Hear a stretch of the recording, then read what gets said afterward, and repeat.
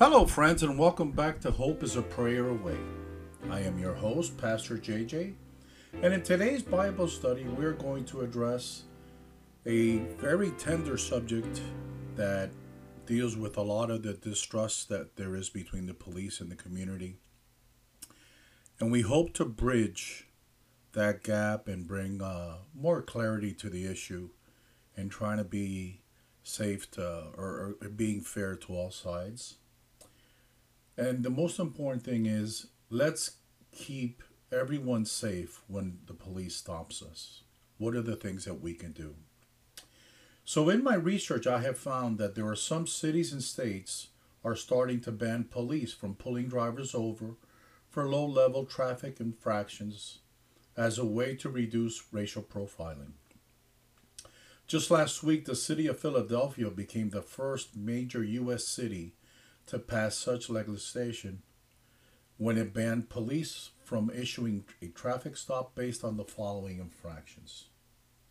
For example, driving with a broken tail light, not wearing a seatbelt, driving with minor damage to a bumper, driving with a registration that's been expired for less than 2 months, relocating a license plate to another visible part of the vehicle, obstruction of view, such as an air freshener placed on the rearview mirror.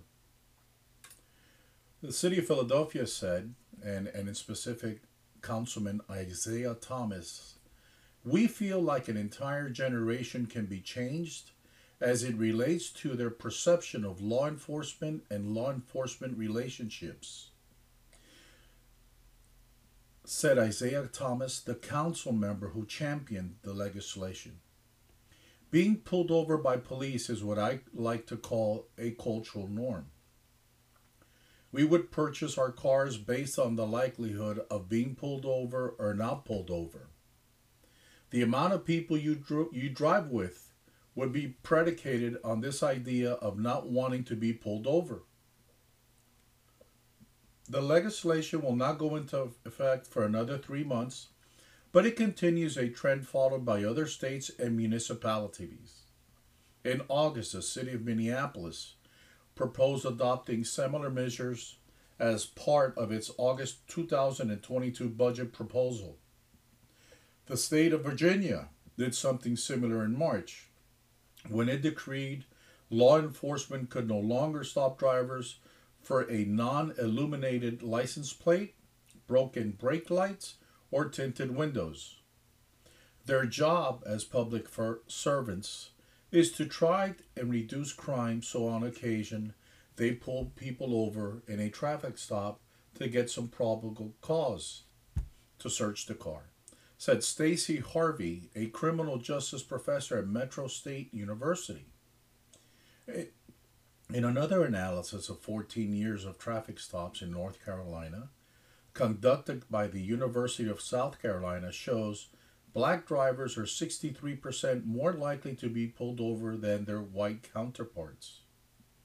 And black drivers are 115% more likely to be searched during that stop, even though the data shows contraband like illegal guns or drugs are found often when a white driver is searched. In another study, 95 million traffic stops. Stanford University did a study and over 5 years concluded police stops and search decisions suffer from persistent racial bias. Our past and how we were raised really does impact what we do and I think that the more we realize that as a society and in police departments, the better off we're all going to be. And the better off police officers are going to be, said Hervey. I've been stopped by the police. What are my rights? So let's just go over this real quick and let's see if we can understand what are your rights. You just got pulled over and maybe you feel that you didn't do anything wrong. So, number one, you have the right to remain silent. For example, you do not have to answer any questions about where you are going, where you are traveling from, what you are doing, or where you live. If you wish to exercise your right to remain silent, say so out loud. For example, officer, I want my attorney and I don't want to engage in any further communications with you or any other police officer that approaches you and attempts you to get to talk to them. You tell them the same thing. I simply just want my attorney. Now remember, you don't have to be sarcastic or rude when you assert your rights. Remain respectful and humble, and remember that you are a child of God. In some states, you may be required to provide your name if asked to identify yourself, and an officer may arrest you for refusing to do so. So you have to check where you live to see if maybe that applies to you. Now, then, this is the next topic: how to reduce risks to yourself and diffuse the police officer's fear. These are things that I recommend and I suggest to you. Keep your hands where the police can see them as a police officer approaches your car. I suggest that you place both of your hands outside the window and keep them there as the police officer is approaching your car so that they know that you aren't reaching for something to harm them. Also, stay calm. Don't run. Don't resist a police officer. And don't obstruct the officers. Don't lie or give a false statement. Now, what to do if you are arrested or detained? Number one, if you have been arrested by the police, you have the right to remain or right to make a local phone call. And usually most police stations and jails have recorded phone lines. So if you're calling a friend and you're telling them what's going on, they have every legal right to secure those tapes and introduce them in court in order to be able to further prosecute you. However, if you make a phone call to the police, they cannot listen if you are calling a lawyer. They cannot listen into that. That is privileged information. And like I said, they can and often do listen in if you call anyone else, and it's perfectly legal for them to do that. Now, if you believe that your rights were violated, what are your options? Number one, write down everything you remember, including the officer's badges and patrol car numbers, which agency the officers were from, and any other details that you may think are relevant. Try to get the contact information of witnesses. If you were injured, seek medical attention immediately and take photographs of your injuries. You can also file a written complaint with the agency's Internal Affairs Division or the Civilian Complaint Board. In most cases, you can file a complaint anonymously if you wish to do so. So, here's another scenario. What can you do if you think you're witnessing police abuse or brutality? Number one, stand at a safe distance and, if possible, use your phone to record video of what is happening. As long as you do not interfere with what the officers are doing and do not stand close enough to obstruct their movements, you have the right to observe and record events that are plainly visible in public spaces. Let's now talk a little bit about how to reduce the risk to yourself and others that are inside your car. Number one, stop the car in a safe place as quickly as possible. And let me give you a couple of different scenarios that can arise out of a car stop. Scenario number one: if you have a suspended driver's license and the police officer says that you're going to have to go to jail, do not fight them. Do not run from the officer. In reality, this is just a phony baloney traffic case. And the officer has to take you to jail. You get released, and in a couple of hours, You go to court later on and you resolve the issue. Case closed. Not a big deal. Don't make it a big deal. Let me give you another scenario. The police officer tells you that you are going to have to take that he's going to have to take you to jail over the same suspended driver's license issue. And you fight or you flee the officer, and now you just went from a phony baloney traffic case, and now you're facing multiple felony charges. And these are scenarios where people run, they hide in the bushes, it's nighttime, and the nightfall obstructs the officer's views. He's in fear for his life. You make a sudden movement inside the bushes. They shoot. You're dead. Over what started as a phony baloney traffic case. Was it worth it? I have a program. My program teaches people what steps they can take to signal to the police officer that you're not a threat to them. Let us remember that police officers get scared too. They have families like we do. And most importantly, remember that they do not know who's really driving the car that they're stopping. They don't know that that's your car. They don't know if the person driving your car just committed a murder, committed a rape, a bank robbery. Maybe he's taking people hostages.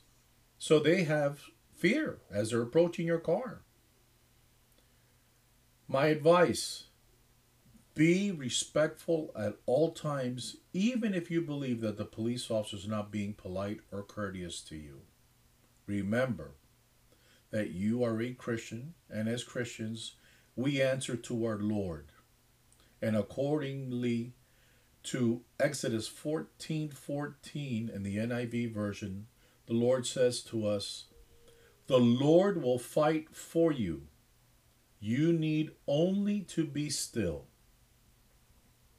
If the police officer gives you a summons, sign it and don't argue.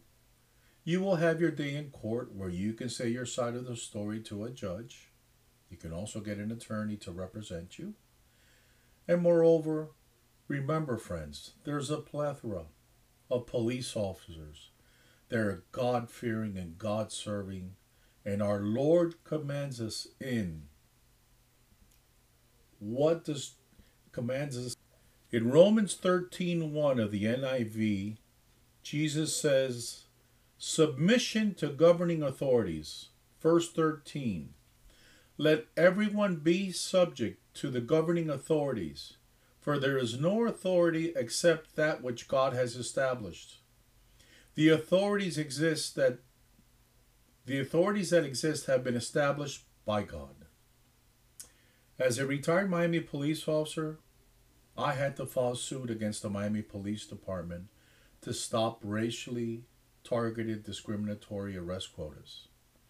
And in specific, they were targeting elderly black African Americans. So I know that there are bad apples everywhere. But I can also tell you that eventually those bad apples are out of a job, and some go to prison for a very long time. And I will tell you this also, they are the few. They're not the majority. I also had the pleasure and the honor of working with some of the very best that the Miami Police Department had to offer. I was very fortunate. I hope that this Bible study will prevent a tragedy from occurring. My goal is that it keeps everyone safe, the police officer, you, your friends, who's ever in the car. And you know, I want to remind you something. The name Satan, when we look at it in the Hebrew, it means that he's our adversary or our accuser. In other words, when we commit sins, he's the first one that goes before the Lord and says, hey, so-and-so did this and so-and-so did that. And remember, friends, Satan, he thrives on chaos, disharmony, division, strife, And his main purpose, by his own admission, is found in 1 Peter 5, verse 8 of the NIV. And the Lord says to us in verse 8, "Be alert and of sober mind. Your enemy, the devil, prowls around like a roaring lion looking for someone to devour."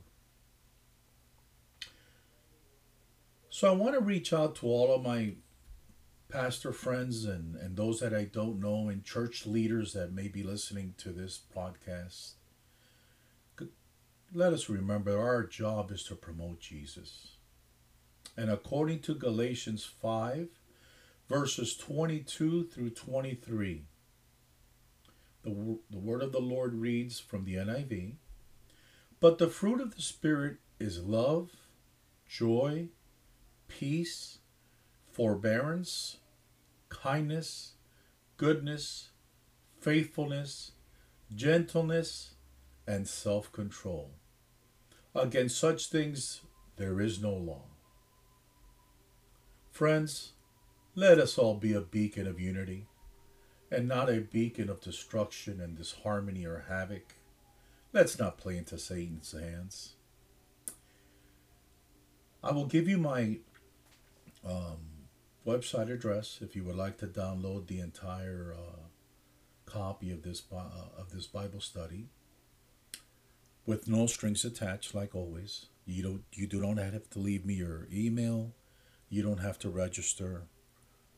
No thumbs up, no subscribe. I do have a voluntary contact information form that if you would like to, you can leave us your name and your information. And as soon as I put out the next Bible study, you'll be one of the first to get it. And if not, eventually it will make its way onto my website. But again, it's voluntarily, and you do not have to fill out the contact form in order to be able to download any of the Bible studies that I've been able to upload so far. My website is www.hopeisaprayeraway.com. Again, www.hopeisaprayeraway.com. I like to close every broadcast and give those that don't know Jesus the opportunity to have Jesus come into your life this day. And no matter what you've done, friends, no matter how long ago it was, if you want to have Christ, his hand is standing out and sticking out and reaching to you. I'm going to lead you in prayer. And if you would like to have Jesus in your life, all you have to do is follow me in this prayer. Lord Jesus, I repent of all of my sins. I ask you this day to be my Lord and Savior. I thank you, Lord, for the ultimate sacrifice that you made on Calvary for me, my family, and all of us. I accept that sacrifice and I accept you as my Lord and Savior. In Jesus' name, amen and amen.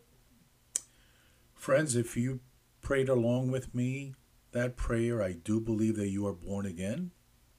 I encourage you to find a good Bible teaching church. Grow in the Lord.